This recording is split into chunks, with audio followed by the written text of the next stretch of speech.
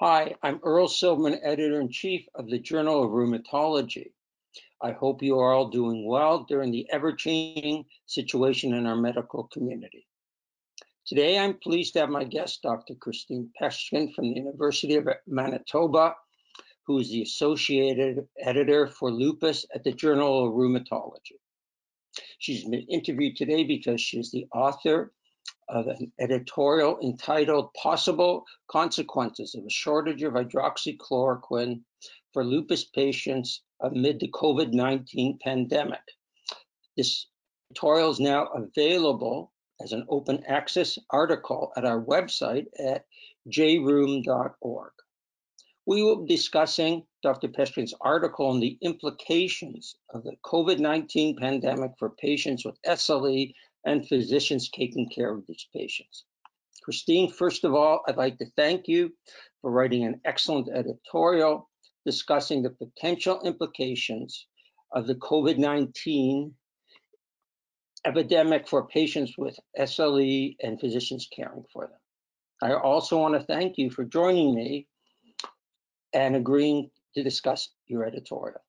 So if I could ask you please to briefly summarize the issues that you believe are important implications as a result of the coronavirus pandemic to both patients with SLE and physicians.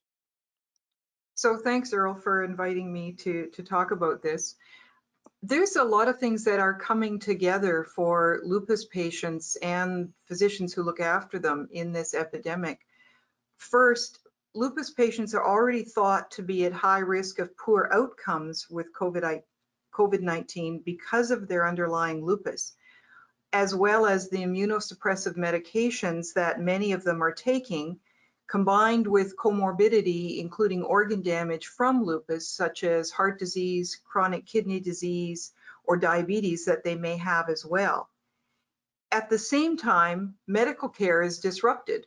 We're seeing our patients less often. We're seeing them either by phone or over video instead of in person. Many visits have been delayed or deferred, and investigations are being deferred as well. Patients are reluctant to come in even when they're sick because they're frightened of attending clinics or labs or for investigations. And now on top of that, we have this possible shortage of hydroxychloroquine. This is a drug that is considered crucial for people with lupus. It's really the only medication that we have that is not immunosuppressive, and it's known to be protective for lupus patients. So now we've got patients concerned and physicians concerned not just about bad disease and bad outcomes, but worse disease because of this shortage, and concerned that won't be able to access the drug because it's being used to treat other people for COVID-19. Thank you for that good summary, and I hope that wasn't an important phone call. I hope not too. So I have a few questions to ask you. So in your editorial, you had a very long discussion, an excellent discussion about that the possible shortage of hydroxychloroquine.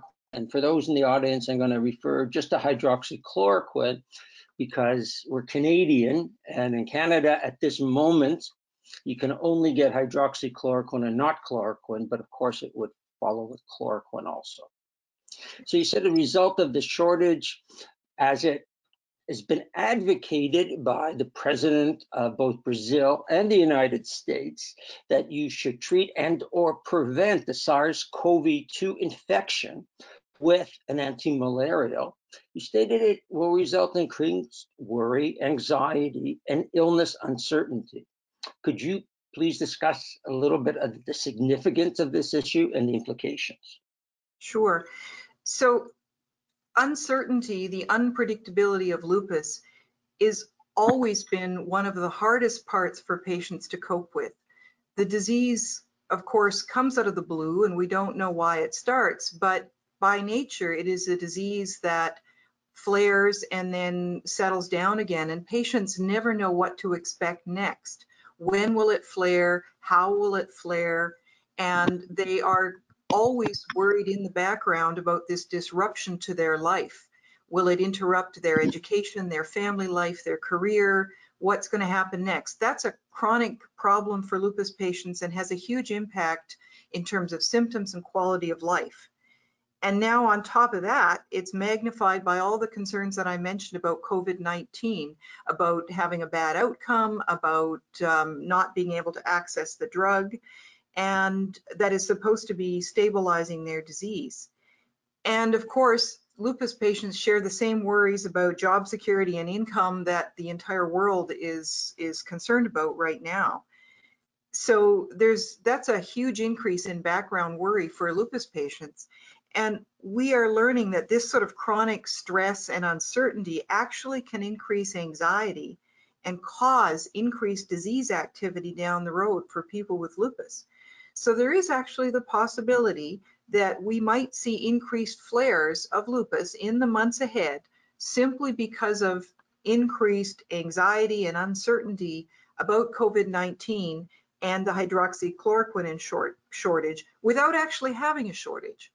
And of course, it comes as we're going into spring and summer. And in Canada, at least, we often see flares as spring and summer approach because of increased UV exposure. So that might be happening. I guess we'll have to see. Hopefully, people will be studying this. But a few questions regarding these issues. You mentioned that patients may have difficulty obtaining hydroxychloroquine. Have any of your patients said that to you?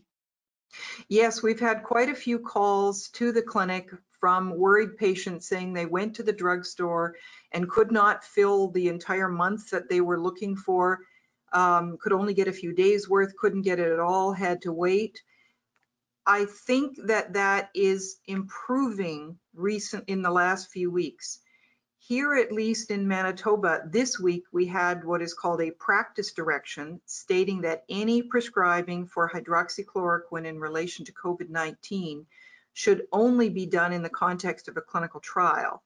And the week or so prior to that, we had a similar communication from our local regulatory body, the College of Physicians and Surgeons, really telling us that we are not allowed to just prescribe this for ourselves, for office supply that was being done, or randomly for possible COVID. It really needed to be done in an appropriate setting.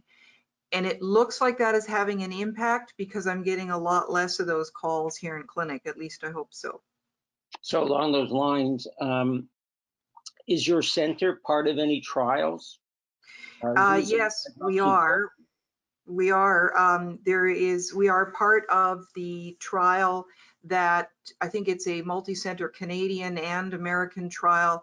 It's a pragmatic randomized trial looking at hydroxychloroquine in high-risk people. That's in those who are positive or family members or contacts of positive people, or in healthcare workers with high-risk contacts. We're part of that trial. And I believe we're also participating in the convalescent sera trial that is just coming up. So yeah, we do have ongoing trials here at the center. Well, that's great. And I certainly agree with you 100% that prescribing should be restricted to trials for non-rheumatic disease patients or other people already on the drug. Yes. So have it, flipping the other way, people stopped it? Any of your patients have stopped it? I don't know why, but you never know with people. They want to stop medications when they're worried. We had that at the very beginning of the COVID outbreak and such. We had patients phoning all the time asking if they should stop their medications, including hydroxychloroquine. And we answered no to that. And then it turned around after Trump's comments. Of course, it turned around that they couldn't get it.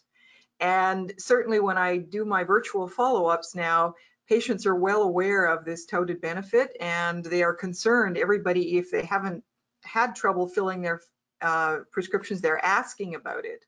The other interesting thing is I've had quite a number of patients who have not filled it in quite a long time, and suddenly I'm getting refill requests, or we stopped the drug because it wasn't thought needed years ago, and suddenly it's, well, maybe I should start taking it again. So we've had that as well.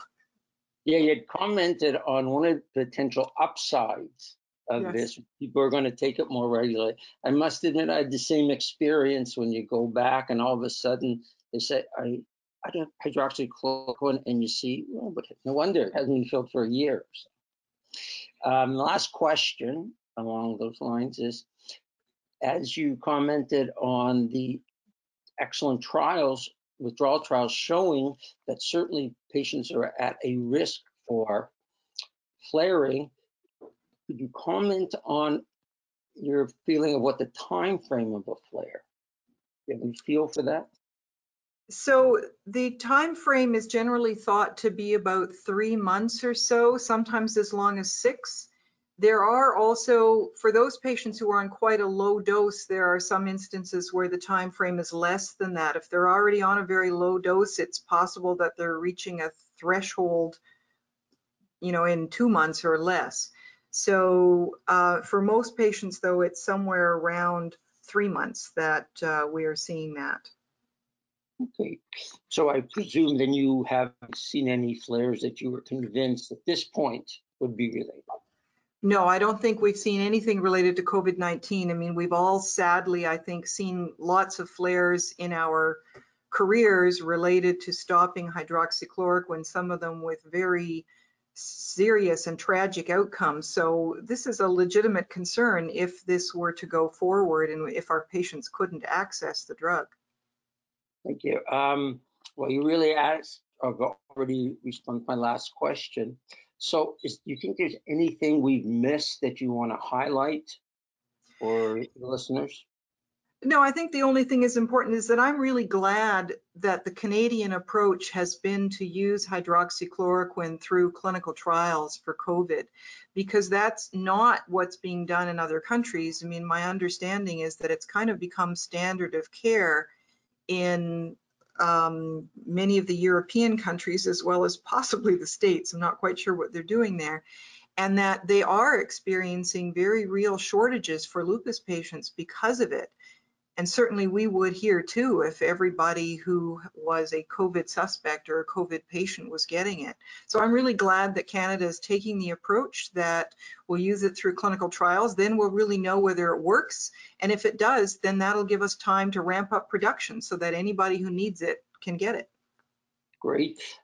If anybody, for those who are listening, who do treat lupus patients, would be very interested in what the policies are in your countries. Aside from, you know what Canada's basically is.